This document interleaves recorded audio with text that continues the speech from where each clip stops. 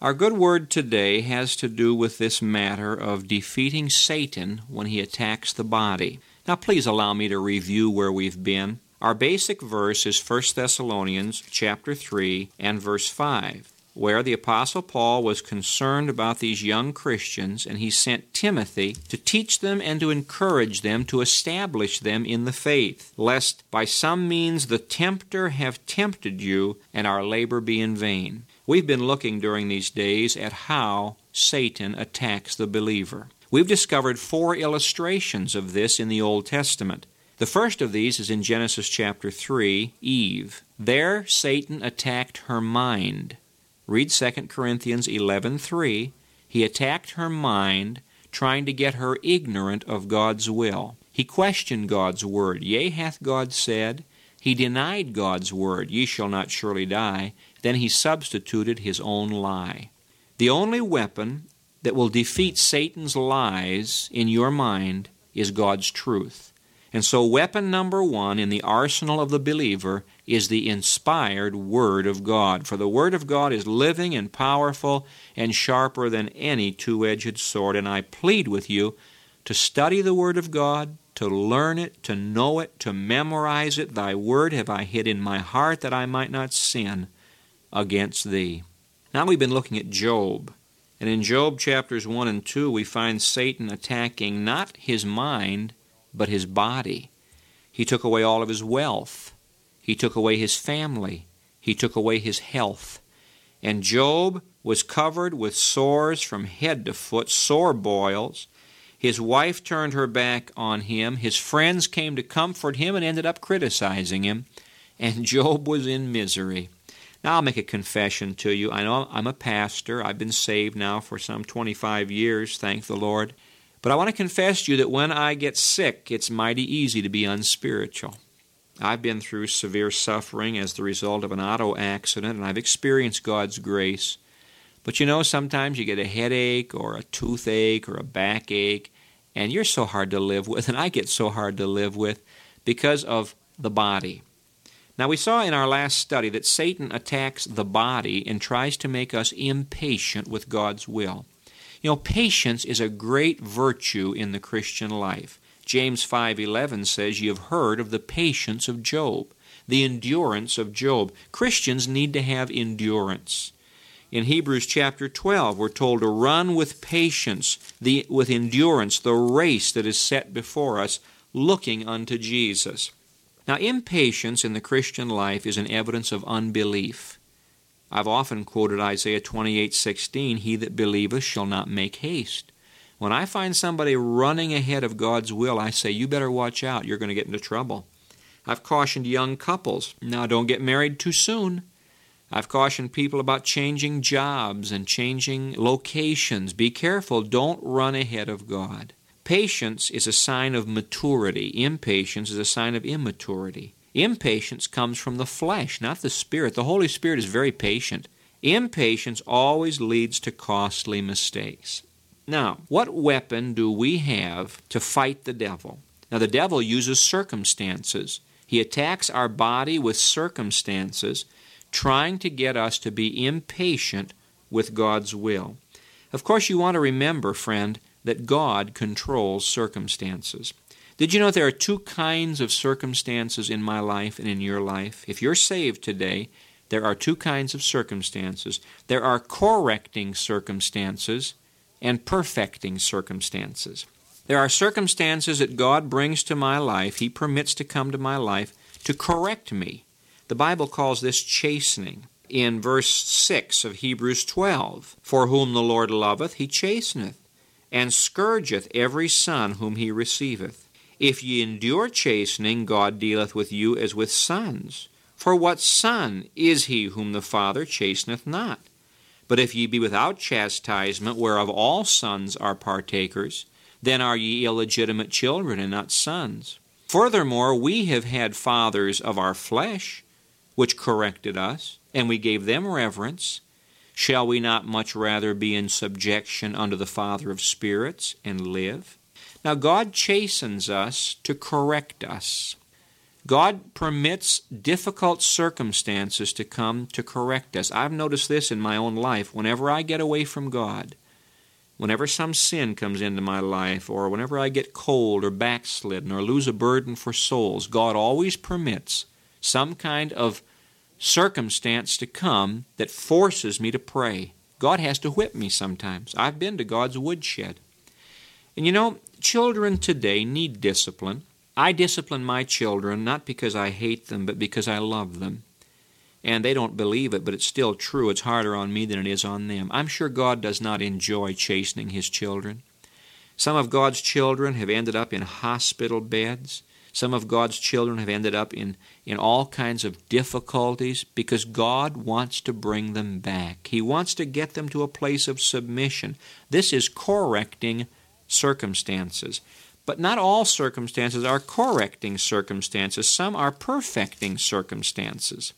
Over in 1 Peter chapter 5, the Apostle Peter, who certainly went through a lot, makes this statement. 1 Peter chapter 5, verse 10, "But the God of all grace, who hath called us unto His eternal glory by Christ Jesus, after that ye have suffered a while, make you perfect, establish, strengthen, settle you." Sometimes God gives us circumstances not to correct us, but to perfect us. Let me illustrate this principle. I'm thinking of two storms in the Bible. One, back in the book of Jonah. In Jonah chapter 1, God commanded the prophet to go to Nineveh, to the Gentiles, and preach, and he refused to go. He went down in the opposite direction, got on a boat, went down in the boat, and went to sleep. You know, it's amazing how peaceful some backsliders can be. People say to me, "Well, I have peace about this thing." Jonah had peace too, but he was way out of the will of God, and God sent a storm. Now, why did God send that storm? Why did those sailors almost lose their lives? Because God was correcting Jonah. It was discipline. I'm thinking, for example, of David. God had to send discipline to David to correct him and bring him to a place of submission. That's one storm.